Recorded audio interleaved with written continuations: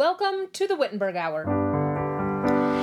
C.S. Lewis said, in an experiment in criticism, those of us who have been true readers all our life seldom realize the enormous extension of our being which we owe to authors. We realize it best when we talk with an unliterary friend. He may be full of goodness and good sense, but he inhabits a tiny world.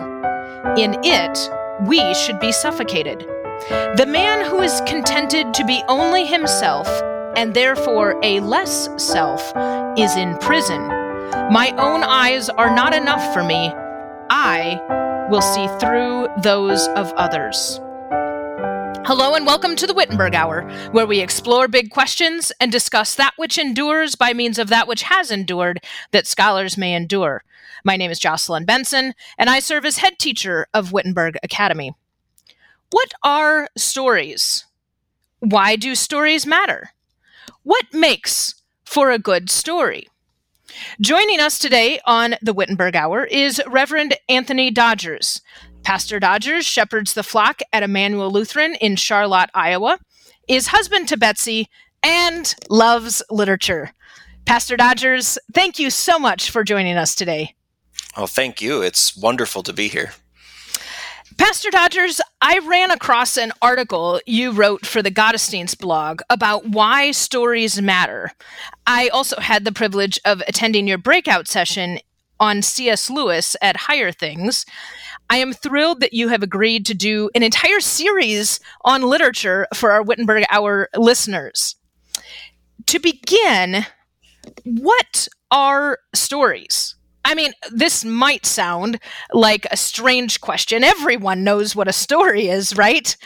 But it is good for everyone to begin on the same page. When you talk about stories, or as we begin this greater conversation about stories, to what are you referring? It's hard to not use just a synonym for it, like to say it's a narrative or a myth or a tale. You know, there's so many different words you can use to in place of the word story. But I think one way to say it might be this, that stories, or maybe especially good stories, are a way of communicating truth. And I say a way because I think there are different ways that we can communicate truth. Stories, the way they communicate truth is, for the most part, by trying to show truth, to illustrate it by using images and patterns and experiences. That is, stories don't normally use propositions or proverbs or what we call facts. Those are other ways of communicating truth, but they're not necessarily stories. And I think when you look at the Bible, you can actually see examples of both ways of communicating truth. We see stories, historical stories, as well as fictional stories that are called parables, right? But then we also see proverbs. We see sort of propositional truth related in the preaching of prophets and apostles. So there's different ways to communicate truth, and I think a story is the way that you do it by showing something, by illustrating something, by using images and patterns, whether that's in nature or in human lives. I don't know. I'm going to throw it back to you because, like I said, it's kind of hard to define such a basic word. How do you define stories? Well, I mean, since you're opening that door, I'm going to burst right through it. As my scholars, they're probably already laughing as they're listening, going, "Well, we know what's coming next." Mrs. Benson is going to quote from Webster's 1828 dictionary. All right. So I don't want to disappoint anyone. So Webster's 1828 dictionary defines story. So there are 6 definitions that he uses for the noun. I'm not going to read all of them, but I'm going to just briefly mention the first 5. They're all very, very brief. The first is a verbal narration or recital of a series of facts or incidents, right? And he says, we observe in children a strong passion for hearing stories. So I always like it when Webster brings out, sometimes he uses quotes, and sometimes he just kind of puts in anecdotal definitions here. And so I think that really brings to mind just this childlike nature of stories. Now, I don't want to derail us in thinking that then, okay, well, stories then are only for children, right? But just that I think that this theme or this idea of childlike and how we hear stories, even as adults, I think this that he's capturing something really profound there in this kind of just offhand, we observe in children a strong passion for hearing stories, right? So that's his first definition. And his second, so his first definition is a verbal narration. His second definition is a written narrative. Right. So verbal, then written. So it's interesting that he distinguishes between those two, that those are different kinds of stories. Right. And then he says, he reveals his bias. He says, there's probably on record no story more interesting than that of Joseph in Genesis. So I guess we know where Noah Webster stands on that. His third definition is history, just history, a written narrative or account of past transactions, whether relating to nations or individuals. His fourth definition is a petty tale, relation of a single incident or of trifling incidents. And then he kind of continues that in his fifth definition by saying a trifling tale, a fiction, a fable, as the story of a fairy in popular usage. Story is sometimes a softer term for a lie. So that's kind of an interesting kind of twist that he gives us there at the end. And, you know, that may or may not come out as we explore this further. So just given that, you know, as kind of this broad brush a thought on story from Noah Webster, is there anything that you'd like to respond to in that, or a different direction you'd like to take with that, or perhaps you'd like to argue with Noah Webster and tell him he's wrong? I don't think I'm quite qualified to argue with him, but I will just make a couple comments on those. The first definition about children enjoy hearing stories. I agree with you that that might be an offhand kind of comment, but it actually gets to I think the heart of what a story is and what makes a story, kind of in my definition, what makes a story different from other ways of communicating truth, and that is stories work on our imagination, and I think children naturally love stories because they sort of naturally have this natural propensity to use and exercise their imagination. And I don't just mean in make-believe things, but just in how they view the world. They're constantly figuring out how to make connections between things and trying to understand things in a way that isn't simply again, just use that word propositional. The end of his definitions, I agree that there are bad stories, and there are stories that do tell lies. I don't know if that means that that fairy tales or fictitious stories are necessarily lies. I don't think he would say that. But I guess I'm not 100% sure.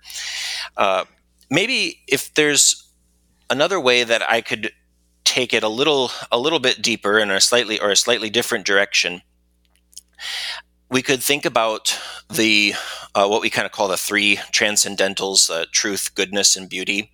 And we could ask, which of those three touch us most closely in a story? Which of the three kind of do we come into direct contact when we're listening to or reading a story? All three, I would say all three are involved in good stories. A bad story would, that's telling lies, of course, it doesn't qualify. But in good stories, all three are involved, but I think one is going to take the lead and bring the other two along with it. And in a story, I would say that that's beauty. That it's the beauty in the images and the patterns, in the characters and the events that of the story that brings truth and goodness with it. But it's beauty that's working on our imaginations so that we can apprehend the truth and the goodness. To put it another way, stories work in a more emotional way rather than in a rational or logical way. Stories don't instruct us as much as they move us. They shape our affections for things. And I'll just try to give a simple example of what I'm talking about, and sort of the difference between leading with what I'm calling leading with beauty as opposed to leading with, say, goodness. So if you learn the fifth commandment, you shall not murder. Goodness is taking the lead there, right? You have a straightforward moral instruction that this is good, you shall not murder. Murder is bad, and preserving life, protecting life is good. But when we're reading a story and someone is killed, does the author stop and say, now, I want everybody to be clear that this was a bad thing to do. We should not murder people. No, at least I hope not, because that'd be a very kind of pedantic, boring story if the narrator was constantly breaking in and kind of explaining everything to us in a sort of moralistic way. Instead, in a story, what makes a story unique is that we see and feel the pain of the characters. We might even be moved to cry with them, or might even be moved to anger with them at the wrong that was done. The interesting thing about a story is, especially fictional stories, that none of it's real, right? Those characters, even the one who died, that we're all sad about, we're all crying about because this beloved character has died, they were never real to begin with. But what is real is how we are moved by it. What's real is how our affections are being shaped by the story. And so we're not learning in a merely prescriptive way that death is bad, that murder is bad, but we are having an experience of that truth, that death is bad, that murder is wrong. As your quote from C.S. Lewis kind of says this as well, that we're seeing the world through someone else's eyes, and we're gaining an experience that we might not otherwise have had, and we're learning from that experience. And so actually, this really means that the reason I wanted to kind of hammer home that stories work on our emotions and they move us, they give us experience more than simple instruction, is because this means that stories are very powerful, right? And that also means, which can be used for good, but also means that they can be very dangerous if they are moving us to feel the wrong way about something, right? If they can be used to move people, move their emotions in a very down a very dangerous path. But good stories would move us to recognize goodness, to believe in the truth, and to delight in beauty. And now, as you were kind of expounding on that, a thought came to mind, and you don't have to be familiar with the ancient progymnosmata. So that was the 14 steps that, for example, the ancients would have used to teach rhetoric to the young scholars. And so step one is fable, and step two is narrative. So in this whole long, and step 14 then is writing or defending a law, right? Okay, so we start off with fable, and we end with something that is set in stone, that is law, and all the steps in between. But it's interesting to me that right off the bat, thinking about fable and narrative in the context of story, that the moving of the emotions, that the drawing of the image in the mind, working the imagination, that is fundamental to rhetoric. And so rhetoric, as Dr. Tolman, who's now a professor at Concordia Chicago, would always tell his scholars that rhetoric, it always has at its aim the truth, and so I'm fascinated with this kind of the juxtaposing rhetoric and propaganda. Right? That propaganda is not a story because it isn't aimed at truth. It's aimed at deception, right? And so I think that, as we kind of tease these things out, the reality of the aim at truth, and I love how you put that together, that beauty is taking the lead, but it's bringing truth and goodness along with it, that those three cannot be separated. Yeah. Right? And I think that where we start to lose those, we're headed toward propaganda, maybe, rather than rhetoric, because we're aiming at, if we don't have truth along with that, what might be perceived as beauty is actually, something posing as beauty, to try to get you to shift your frame of reference. Yeah, I think so.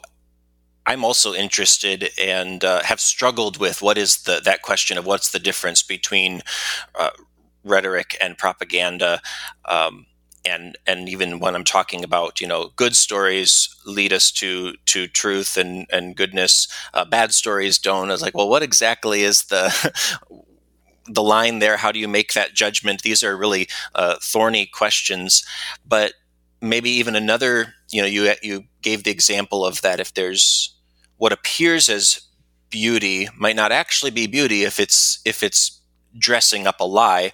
Another way I think that propaganda is different from rhetoric or from good storytelling is what the message could be, I think, technically true, accurate, like relating it. This is a real thing, but given in such a way that the hearer is meant to just sort of passively accept it with no real, apprehension. It ends up being kind of more manipulative. Right. And I think that's a danger too. Maybe that's where some goodness is lacking, that there is a lack of honesty about what's really going on here, where a story, for example, might try to look like a good story about true things, but it's really just trying to manipulate little children into being good girls and boys. And I'm not against children being good, of course, but there's this fine line. Same with between rhetoric and propaganda. I think there's a similar fine line in stories between moving our affections in a right way towards truth, goodness, and beauty, and just manipulating us to try to just, I don't know, skip over some steps and just produce the end result without any of the hard work, I guess. Right. Maybe a very simple example would be tattling. Right, a child tattling. A child tells a story to his parents, but it's not for the good of his siblings. It's totally to manipulate mom and dad to be angry with or to despise or Right. whatever. And so in that story, the child is actually perhaps propagandizing rather than trying to bring about good, but he's posing as this very, I don't know, maybe we should bring in the phrase puritanical, right? He's trying to moralize a situation for his own benefit, sort of thing. Yeah, I think that's a great example, and of course, the grown-up version of that is gossip. Especially when you tell someone gossip is against the eighth commandment, you shouldn't be talking about this, and they respond, "Oh, but it's true. It happened." It's like, just because it happened doesn't mean you need to be talking about it, and especially not in such a way that you're talking about it. You're using this for your own, sinful ends. So, that's a very good example. So, as we think about stories, and as we consider what they mean, and I think that we've already established in our kind of extended discussion about what are stories, that stories have a very far-reaching influence on us, right?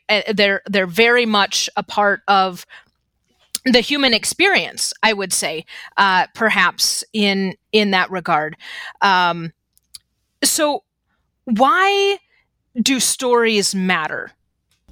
I think, as you just said, and as we kind of talked about already, they matter precisely because they are so powerful, because they have the ability to move us in and shape how we feel, how we think, oftentimes without even realizing that's what's happening.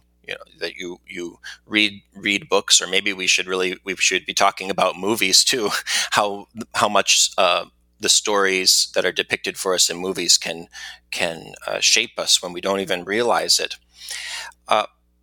But to be a little bit more positive, I guess one of the ways I think that stories can matter, especially for us today, is they can help bring us to humility and hope. These are the two sort of virtues that I guess I'd like to talk about today.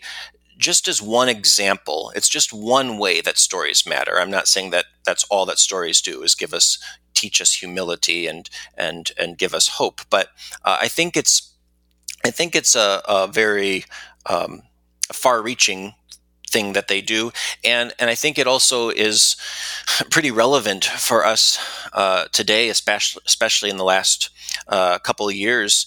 I would say both Christians and non-Christians would agree that there's very little humility and very little hope found in our society. We have disagreement over harsh disagreement over political and social action, and it just seems to intensify as opposing sides refuse to listen to each other, right? And they're not listening to, they don't have their ears open to any kind of story. They're only sticking with the story that they already know, that they tell about themselves, kind of like C.S. Lewis's friend in that quote, that he only wanted to know his own small little world, and I would say that's the opposite of humility. And then also we see in our world how change, upheaval even comes so rapidly and even violently that people are just sort of left confused and frightened about the future, and they just are just sort of as a pastor, I find that people are kind of becoming shocked and paralyzed because they just like our world is changing so rapidly. I don't even know where to go or where to turn. So I guess this is just one way to illustrate why stories matter, that they can bring us to humility and hope. The funny thing is about humility and hope is that you can't really get them by trying for them. You can't say, I need to be a humble person, so therefore I'm going to truly try to be humble.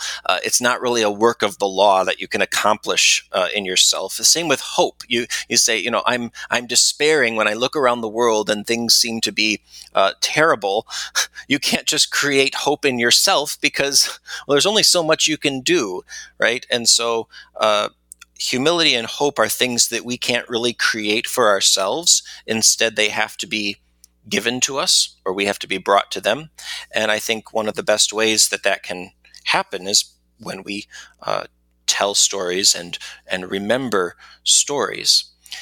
I don't know, maybe I have a little more to say about that, but what do you think, Jocelyn? Well, one thing that struck me as you were talking about that is that number one, to kind of follow up on that you can't will yourself to humility and hope. That's not that's not something that like you said, it's not of the law that we just if we try really hard we can do it. The other thing that struck me is that as this relates, okay, so humility and hope, if we can't will ourselves to that, then they must be from outside of us, right? And if that's true, if humility and hope are outside of us, then is story also something that comes from without rather than from within? Yeah, I think that's a great way to phrase it, a very Lutheran way too, right? That the Word of God and faith come from outside of us. It's the external word that we need. And so I guess that's also why I think stories matter so much, is because that is one of the principal ways that the external word comes from outside of us. What I see spelled out for us in stories is patterns, the patterns of God's work, whether that's His work in creation, and we might even say not just God's work, but also the work of man. That is, our human nature. Our human nature is quite predictable. There's nothing new under the sun, and so stories show us the patterns not only of God's work in creation, but also how human nature works, whether that's sinful or redeemed, and then also specifically in stories of redemption, specifically the stories of the Bible, we see the patterns of God's work in Christ and in His church. These stories, especially the stories of the Bible, show how God has mercy, how He keeps His promises, how He saves His people again and again. And so in hearing these stories, we learn that He is trustworthy, He is dependable. And in these ways, both the stories of nature and the stories of Scripture, they give us consistency. They give us sort of a reliability, an anchor for us in all the chaos of life and doubt and despair. Something for us to kind of go back to and use to make sense of what we're seeing, so that we don't just get pushed around by life, but we can notice these patterns and say, "Oh, I know why so and so is behaving this way, because nature has shown me, or Scripture has shown me that this is what people do, or what do we do in this case? I don't know where to turn. Well, Scripture has shown me that God provides, that He is going to, be there for me, and so by remembering and telling stories that kind of rehearse these patterns for us, they give us the humility that we need to rely on God, and also the hope that we need that He is going to keep His promises. Well, and thinking about that, thinking about patterns and consistency, we can see then, one of the ways this might manifest itself is that, for example, the God of the Old Testament is the same as the God of the New Testament, right? There's not inconsistency in how God acts through time. And because of that, I mean, it just, as that plays out, you see all of these other things fall into place.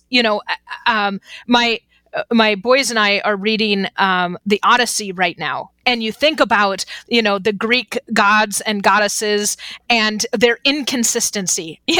They're all over the place in terms of how they act, and toward man and toward one another, and you don't see that inconsistency with our God, with the one true God, and so seeing that played out, then we can see how humility and hope are something that can only perhaps that's not too big of a statement, can only come from one who is consistent always.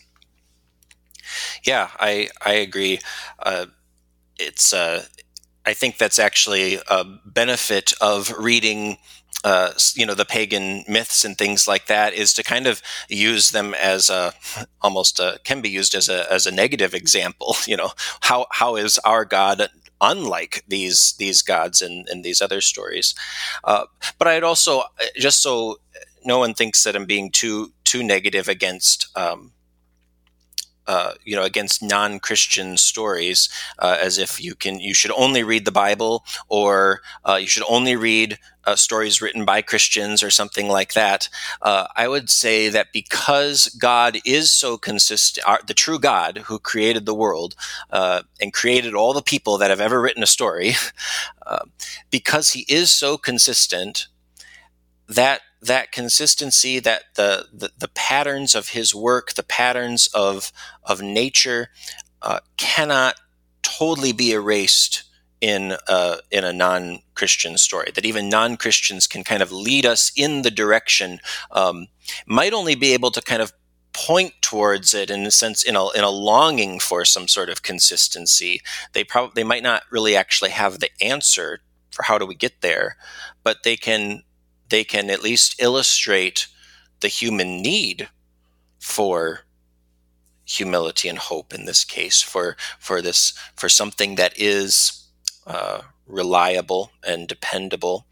And as I said, it can often come in the form of negative examples, such as tragedies.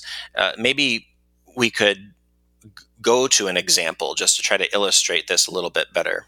Before we do that, just so our listeners understand, could you tell us a little bit about tragedy, like just in a nutshell sort of explanation, just in case we're thinking of tragedy in some other way?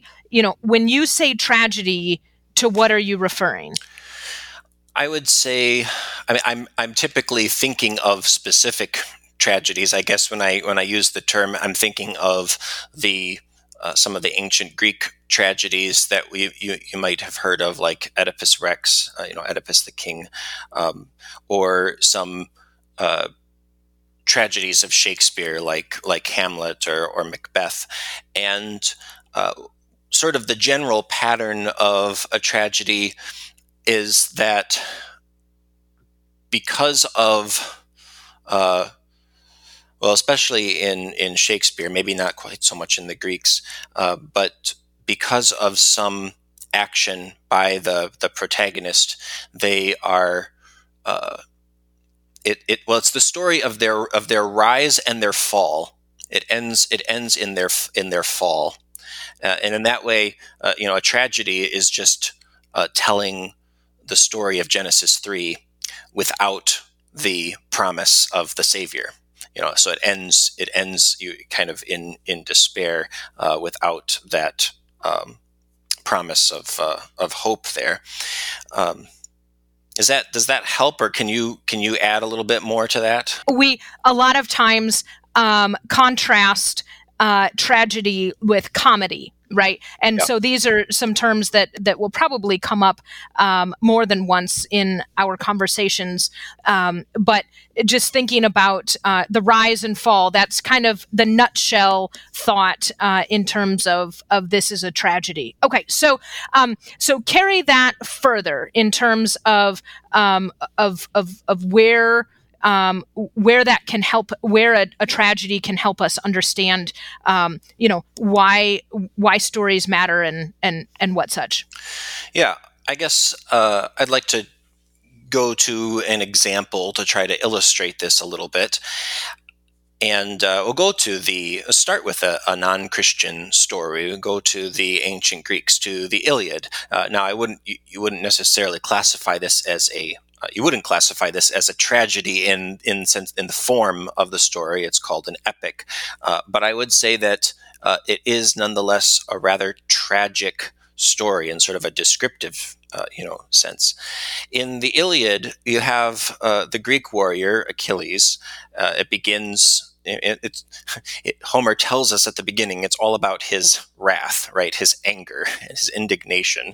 And when you read it and you find out he's angry about his King Agamemnon, who seizes his well-earned spoils of war. And from a Greek point of view, Achilles was right. And actually, I think that this is quite instructive for our arguments and debates today, that many times you can be right and still be incredibly arrogant and stubborn and not get anywhere because you're unwilling to have a little humility. And so the wrath of Achilles takes both the Greeks and the Trojans down a very dangerous path that leads eventually to the death of Achilles' beloved friend Patroclus, to the death of Hector at the end of the Iliad, and outside of the Iliad to his own death.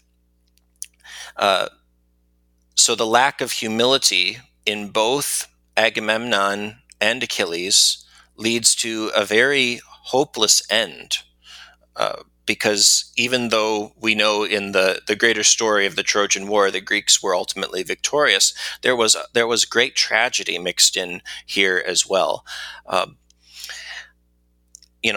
Agamemnon and Achilles, at some point in the Iliad, they do kind of reconcile in a way. Not so much in a Christian way. It's almost funny how they kind of are facing each other, and they can't apologize, because that's not something that Greek warriors can do. That would be a demeaning of their honor and their glory, and so they basically, I think Agamemnon says something like, "Well, God made me do this." You kind of blame. They kind of just blame the gods or whatever, and get on with it. But that's not humility. That's not any kind of real repentance or reconciliation.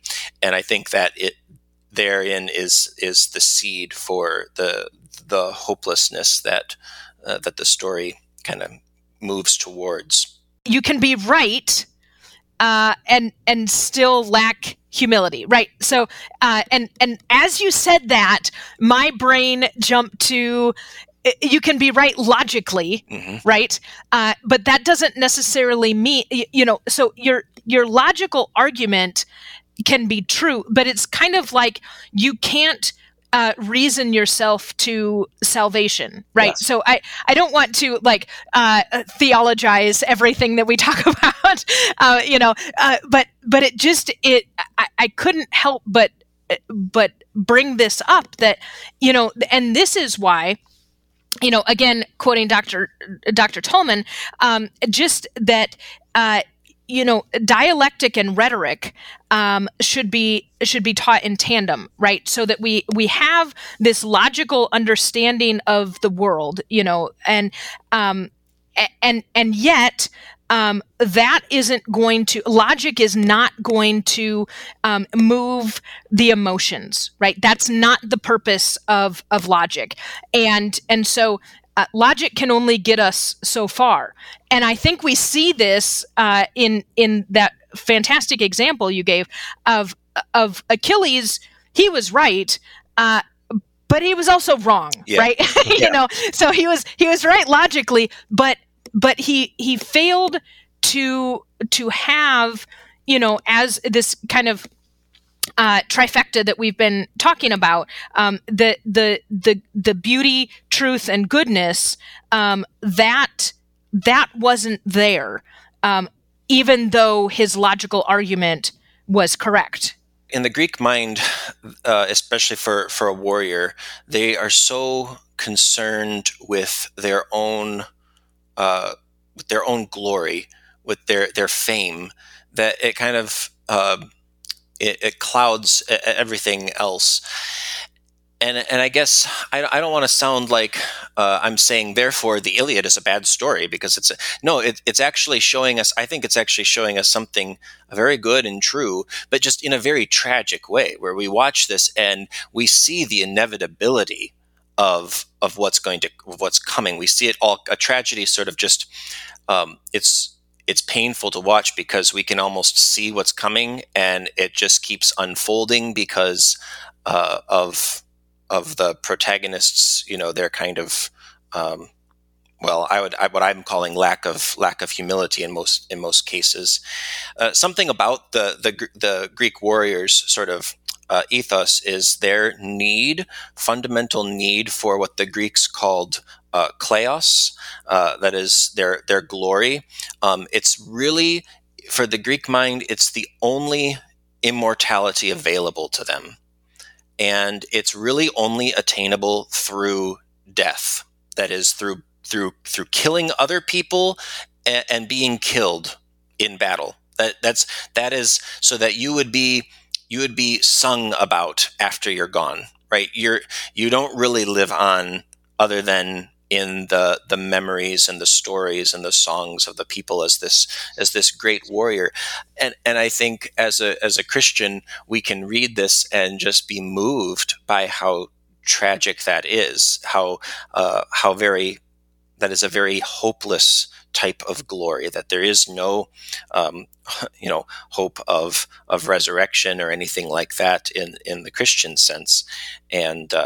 And so, not that we have to, again, not that we're saying, oh, therefore the Iliad is a bad story for Christians to read, but I think it can teach us truth by sort of showing us the opposite, maybe. Yeah, and we really see that come out in, for example, Thucydides' History of the Peloponnesian War, when he records Pericles' funeral oration. I mean, that's kind of the whole gist of the funeral oration, which was required by law, right? You have to give this oration, but that was the thing. We are not worthy to stand here because we're still alive, right? Yeah. I mean, essentially, for the Greeks, for the Greek warrior, to die is gain, but we're not seeing that in the same sense that Paul meant that when he said to live as Christ and to die as gain. There was an end there that that Paul certainly would not have attested to. Yeah. Can I give one other example of a negative example, a tragic example of this? Yeah, absolutely. It might even be a little bit more obvious, and that might be because it was written by, I believe written by a Christian, or at least by a man who is very influenced by Christianity, and that is Shakespeare's Macbeth, a very classic sort of one of the most famous tragedies probably of Shakespeare. But you see Macbeth and his wife. Maybe if you don't know the story, just briefly, it's the story of so the tragedy is a rise and a fall, right? And so it's this particular tragedy is the story of Macbeth, this lord in Scotland, and his wife, who kill their king in order to become king and queen themselves, and they do. They succeed, and then they fall, and it all unravels. And so we see them give themselves over to envy and pride, that they desire to rule, to have the power, and so they attempt to seize that power by killing their rightful king. And the downfall in a tragedy is often it's so engaging. It captures us because, again, we just see it sort of all unravel. That is, there's something inevitable about it. You pull that thread, and if you keep pulling, it's just going to keep. It's all set up, and it's just going to keep undoing. Probably a modern example, if I could give a quick modern example, is the show Breaking Bad. Where I don't know if anyone watched that. Is not the greatest show morally, but it's a great example of the sort of anti-hero who the protagonist is this bad guy, and it really is a tragedy, because you can kind of see where his actions are going to take him. Well, in the case with Macbeth and his wife, their actions in killing their king and taking the throne are not only unlawful, but Shakespeare shows how they corrupt nature itself, that they are working against the pattern of creation, that they're working against the way that God has set up the world, right? When you break God's law, you're actually working against your own nature, because that's how God designed you. It's how he set up the world. And so they end up by trying to seize the kingdom, they upend the kingdom. And both of them are even brought into madness. That they just sort of devolve into beasts almost. And Lady Macbeth takes her own life, and Macbeth is killed in combat. And so I think these negative examples kind of show us how lacking humility, lacking the wisdom to see the patterns of creation, how God orders the world, just takes us down that slope to hell. We see this kind of bringing this back around, thinking about, beauty and goodness and truth and all of those working together, but beauty taking the lead in that. That example of Macbeth and how Lady Macbeth and Macbeth, that madness overtakes it. I mean, that chaos, that the exact opposite of truth, goodness, and beauty. We see that over and over in story. And kind of going back to one of the first comments that you made, it's not just that we're reading it or hearing it, but through the words we're seeing it. Right. Yeah. And so our imagination brings us into and helps us feel just the despair, and the hope would be, right, that we would want to avoid that. Yeah. Right. And so it's not, kind of, going back to, my kind of tongue-in-cheek puritanical comment. It's not that Shakespeare had to stop and, bring someone on stage holding a placard saying, audience at home, make sure you don't, Yeah. actors were trained in the, whatever, no actors were harmed in the performance of this play, Right. sort of thing. But Yeah. you don't need to know that that's bad because you feel that that's bad, and your imagination and the fact that it's warring against the order, and warring against hope and humility. You feel that viscerally. Yeah. And we should. God created. He created our reason. He also created our emotions. What I think what sometimes are called our passions or our affections, depending on sort of where they're directed, if they're directed towards sinful things or good things. But God created that, and that's part of what being human is, to feel, to be moved. And so, yeah, again, stories take us to truth just in a little bit different way than sort of mere instruction. Maybe I could do a few good examples, so we don't just look at the hopeless stories, but also the stories where we see humility and hope in action. And some of my favorite examples come from C.S. Lewis's The Chronicles of Narnia. And I'll just say, one reason to look at The Chronicles of Narnia in a conversation like this is because C.S. Lewis knows precisely what he is doing in writing these fictional stories. His own stories are an example of how stories are meant to work. He's trying to, through his fiction, he's trying to kind of show all of us what we've been talking about this whole time. He's illustrating it for us, really. So, of course, we could talk about Aslan, but I thought it'd be a little more fun to look at some less obvious examples. And one of my favorite characters, actually, in all of Narnia, is the Marshwiggle, Puddleglum, from the Silver Chair. I grew up watching the old BBC movies, and I just thought the Puddleglum in the movie was so hilarious. And so whenever I read the story, I picture that actor and his voice. For any, if you want to really be a little nerdy here, if there's any Doctor Who fans out there, which actually I'm not, but I found out that actor who played Puddleglum in the old BBC series, he is one of the original doctors in the original series of Doctor Who. So some people might know him from that.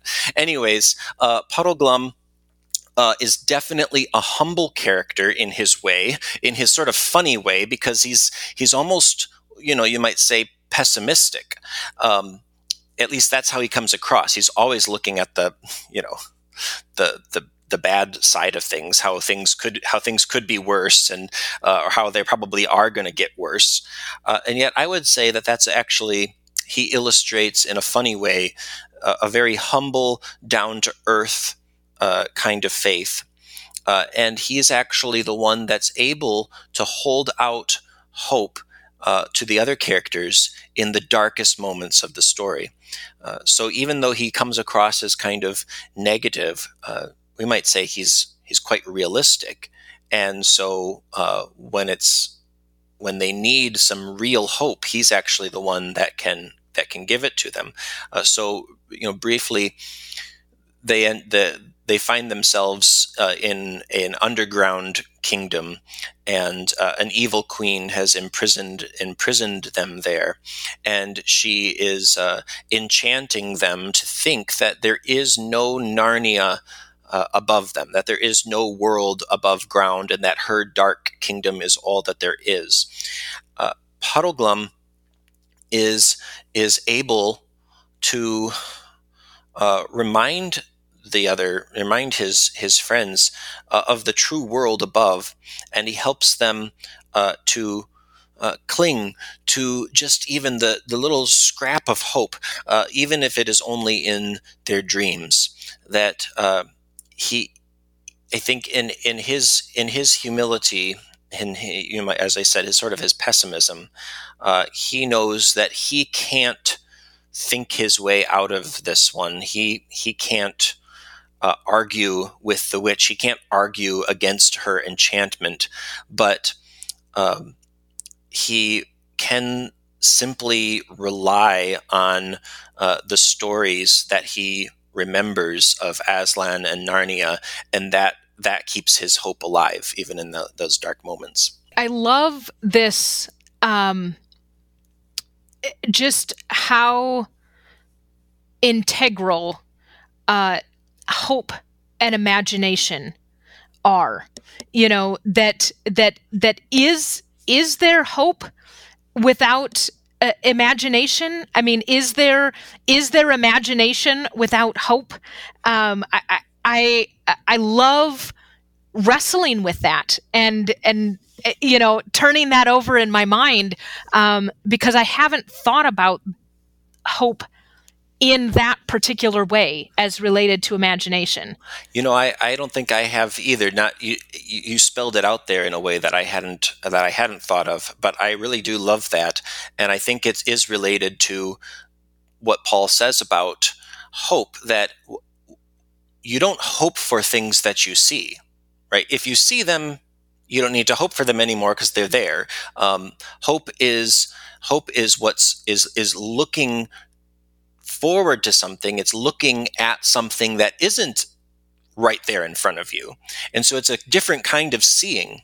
It's a seeing that of things that aren't yet there, which is what I think imagination actually is. It's making, it's literally image making, right? Making an image in your mind of something that's not right in front of you. And so that's a great connection.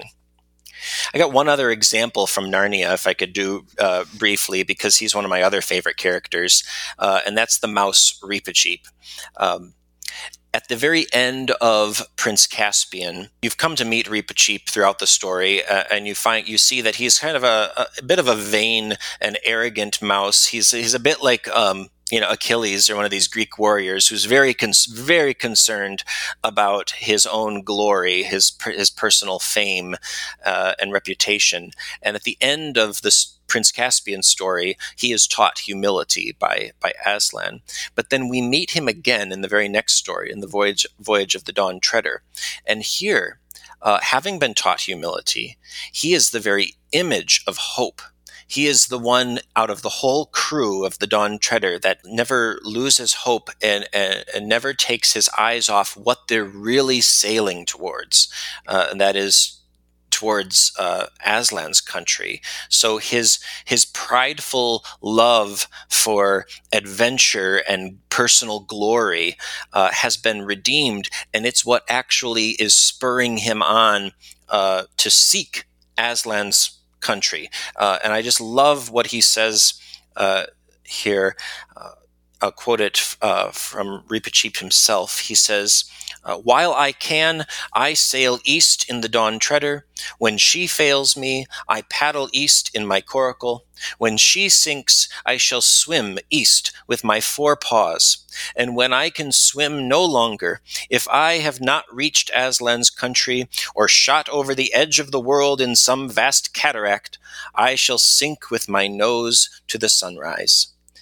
I just think that that's a beautiful description of the hope that we have as Christians, that we say every Sunday in the Nicene Creed. I look for the resurrection of the dead and the life of the world to come.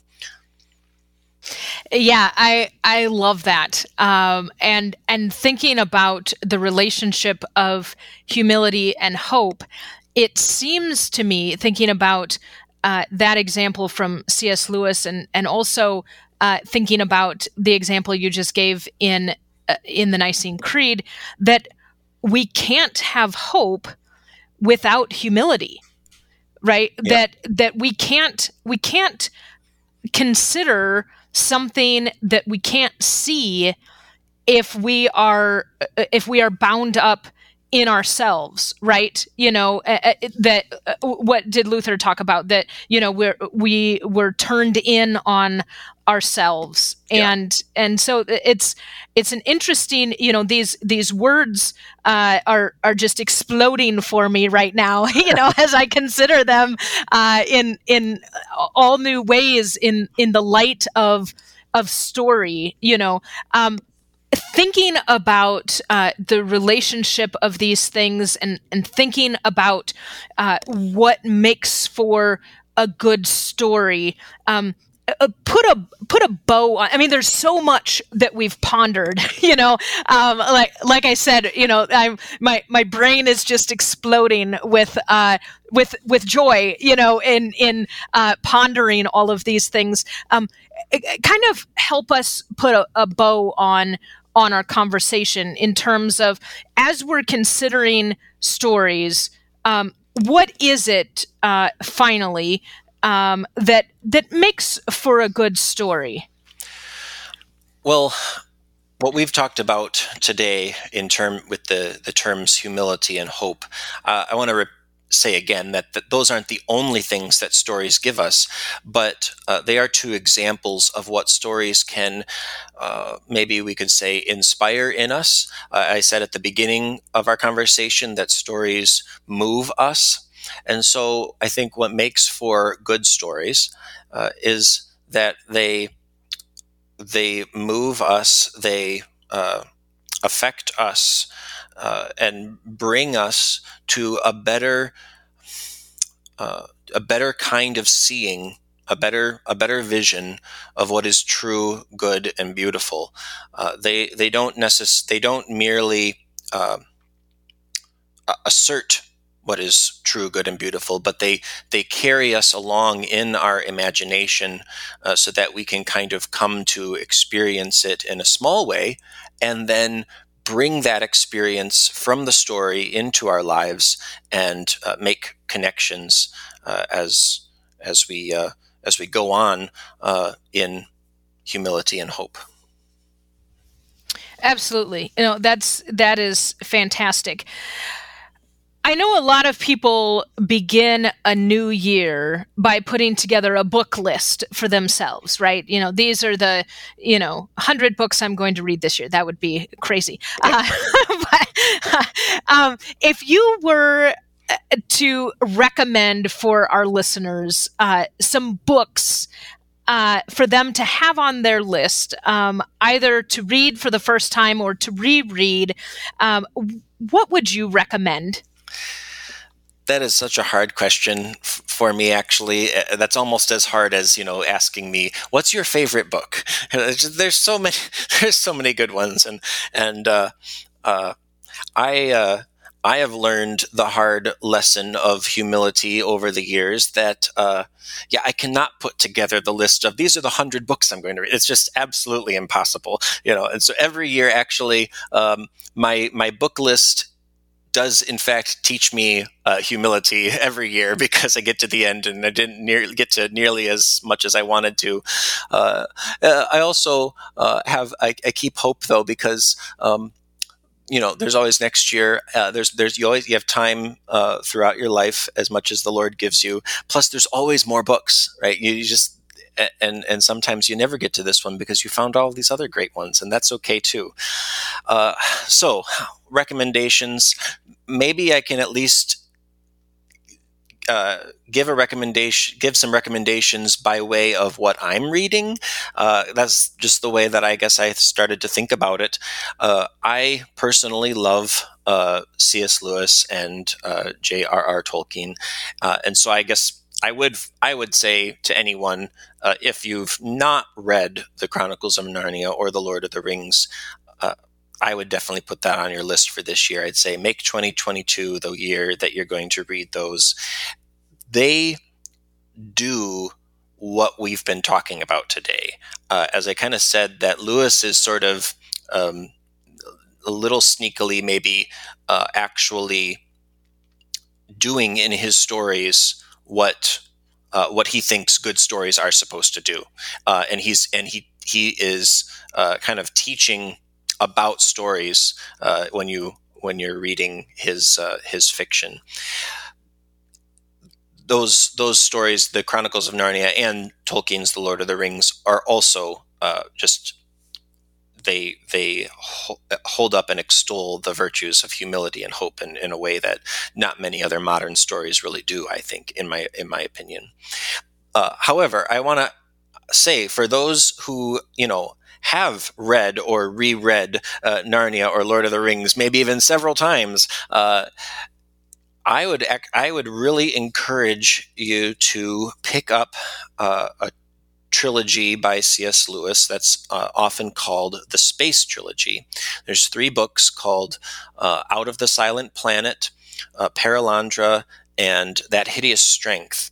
And actually, if you get into it a little bit, into people talking about Lewis's Space Trilogy, you find out that it really not supposed to be called the Space Trilogy. It's called the Ransom Trilogy, and they kind of circle around this central figure named Ransom. I'm personally rereading that right now, and there are connections in it with all kinds of connections in it with Paradise Lost, which I'm also reading right now, and so it's a really fun way to. It's sort of a science fiction way to learn a bit more about what Lewis is trying to do with stories, and well, without going into too much detail, he is trying to reawaken our imagination as to what the universe is really like, what outer space, so to speak, is really like, and he's working on the older idea and even the biblical idea that it's called the heavens, and this is the realm of angels and such. But I don't want to say too much more. I'd say just jump in and try reading Out of the Silent Planet, and then go on to the other 2 in that series. I'm also reading Pride and Prejudice right now, and I'll admit, maybe a little teach me humility again here, to admit that this is the first time I'm reading Pride and Prejudice, and I feel a little ashamed to admit that, as you introduced me as this pastor who loves literature, and people are probably screaming, "What? This guy's never read Pride and Prejudice? How can he know what he's talking about?" I know. I don't know. I have a good reason at all for why I haven't gotten to it, and I've only just begun, but I love it. It's hilarious, and I know from other people that all of Jane Austen is worth reading. And I'll say on a personal note, one of the main reasons I am finally picking up Pride and Prejudice and reading it this year is because just in the fall of last year, I got married, and Pride and Prejudice is Betsy's absolute favorite book. So if there are any, both husbands and wives out there, if your spouse has a favorite book that you haven't read yet, I'd say go ahead, read that one so that you can talk about it with them. And then lastly, I would really like to encourage people to try out some poetry. We didn't really talk about poetry specifically today, and maybe that's something we can talk about another time. I often find that people are a little intimidated by poetry because it's not as straightforward as a regular, narrative is. If you are just want to try out some poetry, I think a good place to start is with an anthology rather than with a book of one particular poet, because one poet might not be to your liking, and so an anthology will give you all different kinds, different types of poetry, different forms from different time periods, and so you get a great variety there, which also helps that you're not just kind of stuck in one format of poetry, which maybe could get a little tiresome. If you just want a regular anthology, there's a lot out there. One that I recommend is called The Classic 100 Poems. It's edited by William Harmon. And it's nice because he does, with each poem, he has a little paragraph at least explaining a little bit of the meter or the rhyme or whatever, the technical aspect. He's got a great glossary in there for explaining some of the technical aspects of poetry, and a little explanation of what some of the images or metaphors are that are in that poem. However, maybe a little bit more interesting idea. I just got done reading a poetry anthology that was put together by he's a chaplain at Cambridge University in England, and also a poet himself. His name is Malcolm Guite, and he made 2 anthologies. Sort of devotional anthologies. I just finished his one that was for Advent, Christmas, and Epiphany. But Lent isn't that far away, actually. We got a little bit of time, so you can, get your Amazon orders in there and get his anthology for Lent and Easter. It's called The Word in the Wilderness. It's edited by Malcolm Guite. It's a poem a day for Lent and Easter. And he doesn't deal as much with the technical aspects of poetry, but he spends a lot of time explaining and really meditating from a Christian perspective on the images and the metaphors of the poems. And I think that would be most accessible for someone who's really unfamiliar with poetry and how to read it. He really takes you by the hand in a very gentle way, and it doesn't destroy the poem by explaining it, but really writes a very nice devotion on it. And so it just gives you one per day. And my last recommendation when it comes to poetry is actually how to read it. I would really encourage, especially if you're new to reading poetry, don't try to do too much all at once. Just like one poem a day would be great. Maybe even read it once in the morning and then come back to it and read it once more at night. Also, read the poem out loud. As modern people, we're very used to reading silently, but I think there's a great deal of value in reading out loud. All different kinds of reading. Reading aloud to your kids is definitely a good thing to do. I think reading the Bible out loud is also very good to do. So you're not only getting it in your just through your eyes, but you're actually hearing it in your ears as well. But poetry especially, I think, is meant to be heard. So much of the beauty of poetry is in the sound of words, the feel of the words in your ears. So read the poem out loud, maybe read the explanation or the meditation on it, and then maybe go back through and read it again out loud. And I think that'll really help to get a better handle on poetry. Fantastic. Well, I definitely will be adding some of these to my Amazon wish list. So that is fantastic, and I love the idea of a poem a day. I mean, we can all certainly benefit from more poetry in our lives. Pastor Dodgers, thank you so much for joining us today. I am very much looking forward to continuing this discussion on literature in future episodes. Thank you so much. It's been a real privilege and joy. Thank you for joining us today for the Wittenberg Hour. Be sure to subscribe to the Wittenberg Hour so as to not miss an episode.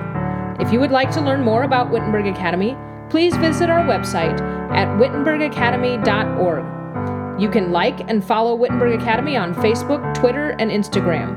Join us again next time on the Wittenberg Hour.